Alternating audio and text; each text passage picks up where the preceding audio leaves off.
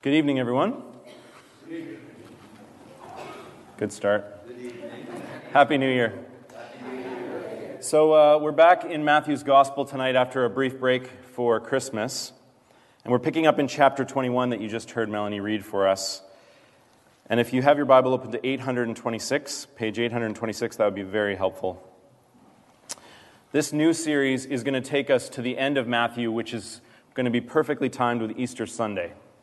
So that's our goal here. And Matthew 21 tonight, it begins this climactic section of Matthew's Gospel.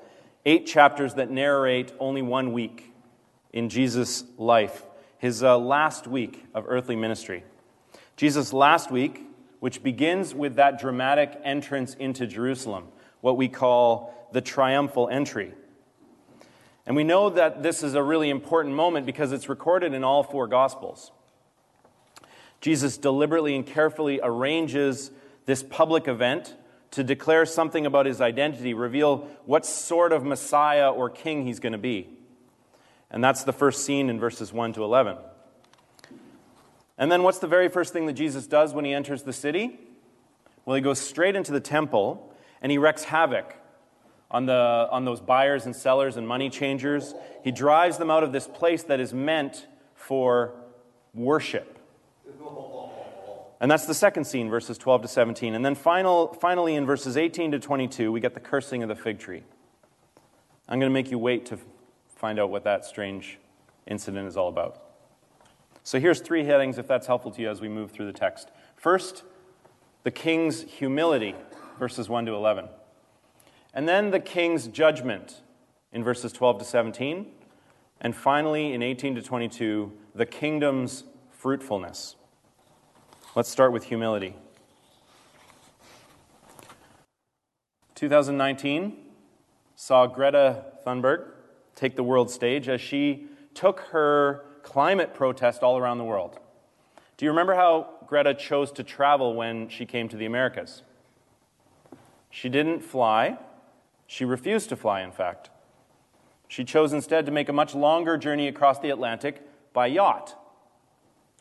And her very public decision was intended to draw attention to her message that we need to change our transportation habits. It was very effective, wasn't it? Though not an efficient way to travel if you have small children or you're in a hurry. But that's exactly what Jesus is doing here as he enters Jerusalem. He has carefully arranged his entrance to make a big point, to grab attention. There's no more hiding his identity from public. So look at verse 2 with me.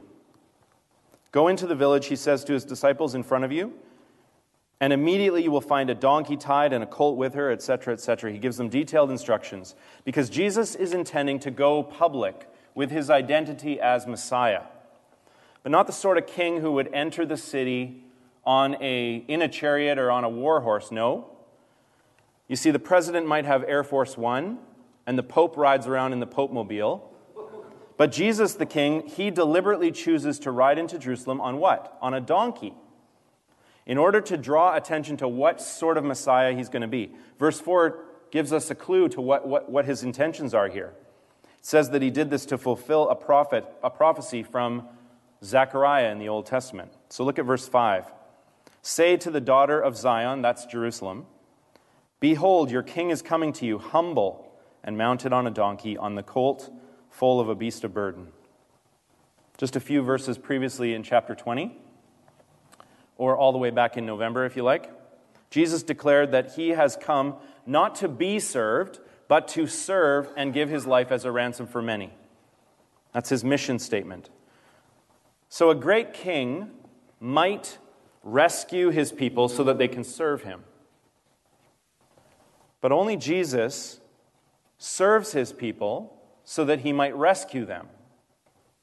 Jesus' humility in these verses is actually a foreshadowing. It's a foretaste of the ultimate humble sacrifice that he's going to be making on the cross in only 5 days.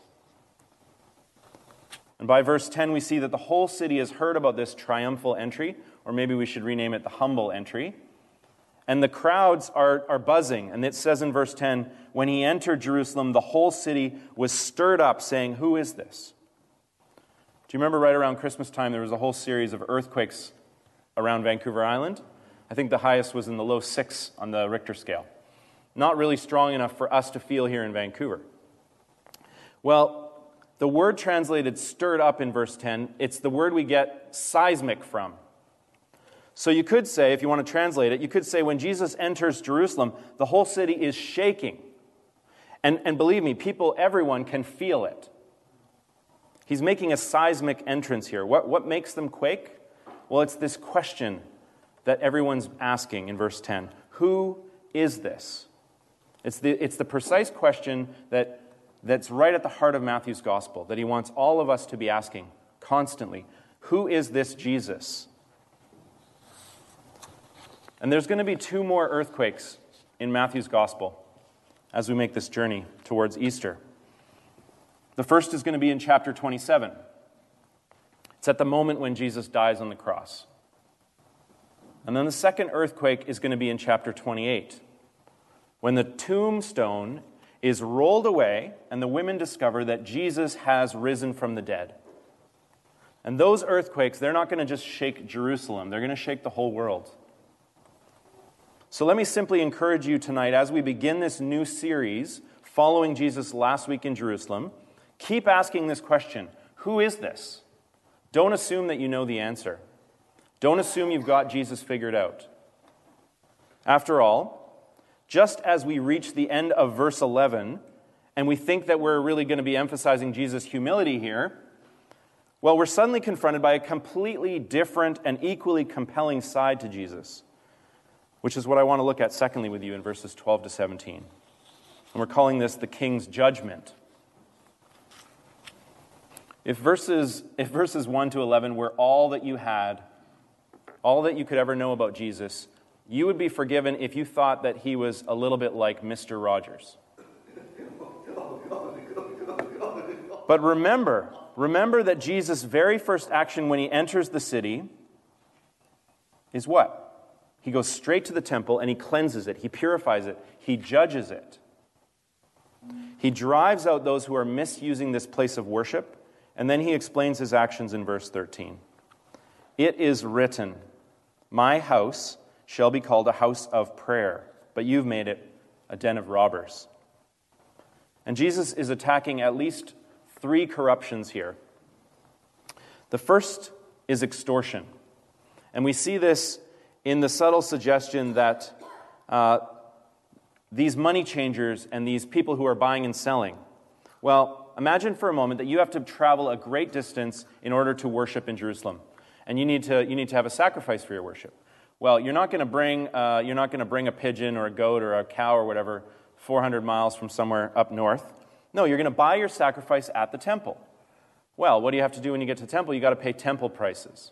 So imagine for a moment, this is a little bit like that moment when you wince at the movie theater and you fork over twice as much money for popcorn and soda as you would anywhere else, and you just kind of grin and bear it. There's nothing you can do about it. You're being extorted. That's exactly what is happening in the temple. And second, he's attacking the exclusion of non-Jews from temple worship. And we see this because of the location of this cleansing. It's happening in a place called the Court of the Gentiles. It's a special area that was actually prepared for non-Jews, God-fearers, to have a place to pray and worship the Lord God. But when the buying and selling of animals is taking place in that courtyard, it makes that impossible. I mean, just imagine trying to attend a Bible study or a church service in the middle of the Richmond night market. It's not going to be helpful. The Lord had intended his people and his temple to be a light to the nations, to draw them in to have a place where they can worship the one true God. But instead, Israel discards that responsibility, and they unashamedly they exclude the Gentiles by setting up shop in their special space. And this might be why we actually find Jesus healing the blind and the lame in the temple in verse 14. It's kind of out of the blue. Verse 14, this is the only time in the Gospels when Jesus is recorded as doing an actual healing inside the temple, not at the gates, not outside, inside the temple. And why now? Well, it's because Jewish tradition said that those who were deemed imperfect, Well, they should be excluded from temple worship. What's imperfect? Things like if you're sick, if you're unclean, if you're non-Jewish. There's no place for you in the temple. But as King Jesus cleanses and purifies the court of the Gentiles, he brings back this hope and this healing for those who were previously on the margins. He welcomes in those who were previously left out.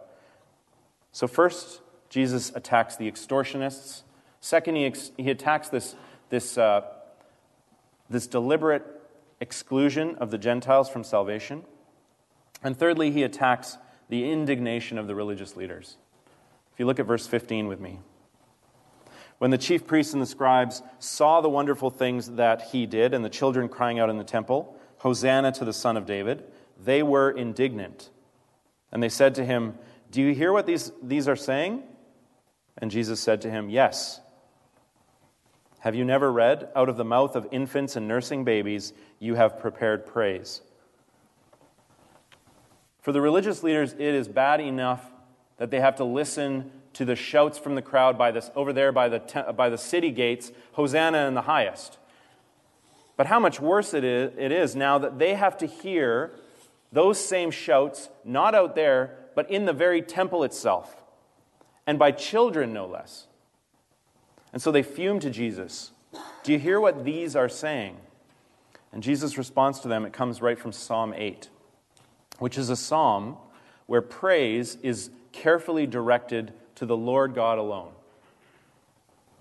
And astoundingly, Jesus is saying to them that this type of praise that was said to be only for God, well, actually, it belongs to Jesus. It belongs to Jesus now. The children are praising him in the temple. It's one of the clearest examples of Jesus actually saying, "Look, I'm God. I'm the Son of God." So 3 times we see the king's judgment. And each of these judgments leads me to ask us tonight, what sort of church is St. John seeking to be? Are we a congregation that extorts the generosity of God by allowing money to matter too much or too little? Are we tempted to think that not having a church building might guarantee God's blessing any more than having a church building could ever guarantee God's blessing? I pray that we're not. But are we a congregation that excludes? Do newcomers, outsiders, those on the margins, would they feel welcome here and receive the hospitality of Christ through this community? And are we indignant when those around us break proper religious etiquette in church? Do we welcome the voices and the opinions of our children and our youth and our young people? I pray that we do. We come lastly and briefly to verses 18 to 22. The kingdom's fruitfulness. The kingdom's fruitfulness. I promised that we would arrive at this strange scene of the cursing of the fig tree.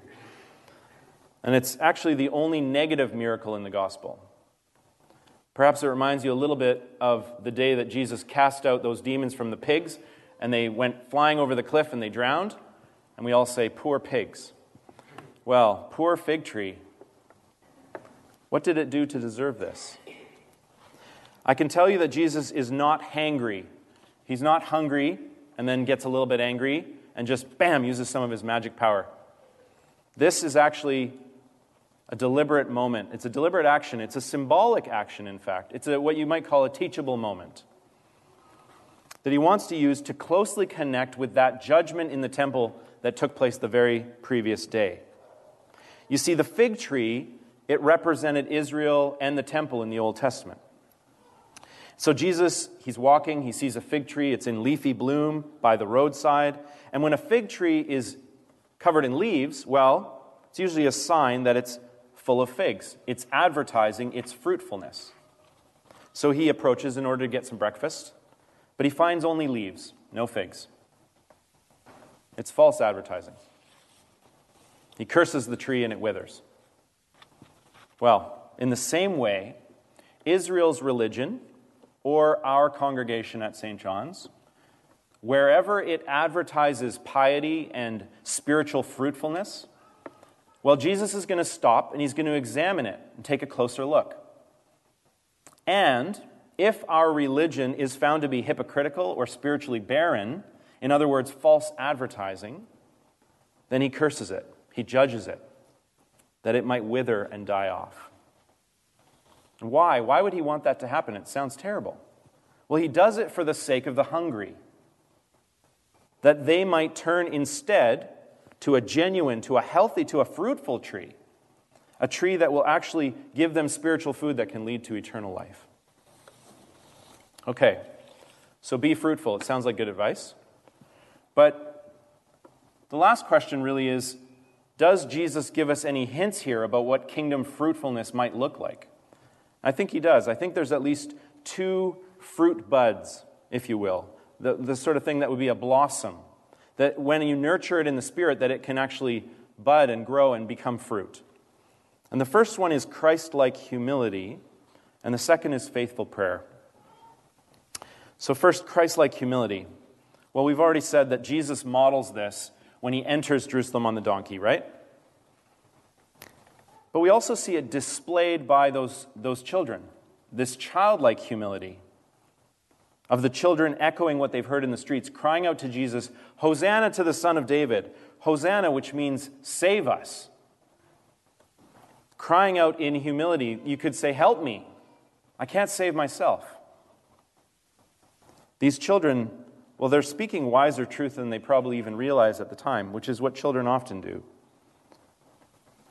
And so first we see the kingdom fruitfulness of Christ-like humility from Jesus himself and from these children. And second, we see the fruitfulness that comes from faithful prayer. Jesus concludes these verses with a short teaching on prayer in verses 21 and 22. Why don't you look at those verses with me? Jesus answered them, "Truly I say to you," which is Jesus' way of saying, listen up, this is very important. "If you have faith and do not doubt, you will not only do what has been done to the fig tree, but even if you say to this mountain, 'Be taken up and thrown into the sea,' it will happen. And whatever you ask in prayer, you will receive, if you have faith." So twice here, Jesus mentions faith. And faith is not a holy hoping for the best. All throughout Matthew's gospel, faith is never about the worthiness or the strength of the one who's praying. But it always refers instead to our intimate relationship of a practical trust, which is then blossoming as we place our day-to-day dependence on God, the one we pray to. So faith in Matthew's gospel, it's much more about the relationship, not about something that's inside yourself. But it's about that day-to-day dependence on our triune God. And that's what prayer is all about. And so Jesus gently commends his disciples and us to pray boldly. You could retranslate verse 22 literally, ask believingly, ask trustingly. Because kingdom fruitfulness is God's generous and abundant gift in Christ for all of those who abide in the vine. Do you remember that language from John's gospel when Jesus says, "I am the vine, you are the branches. Whoever abides in me and I in him, he or she will bear much fruit." That's the picture here that Jesus is giving us. And as we get ready to turn to interceding prayer, I want you to keep at the front of your mind the central question in these chapters of Matthew. Who is this man? Because Jesus is going public with his identity. He shows us the king's humility. He shows us the king's judgment. And he's calling us to follow him into the kingdom's fruitfulness. Amen.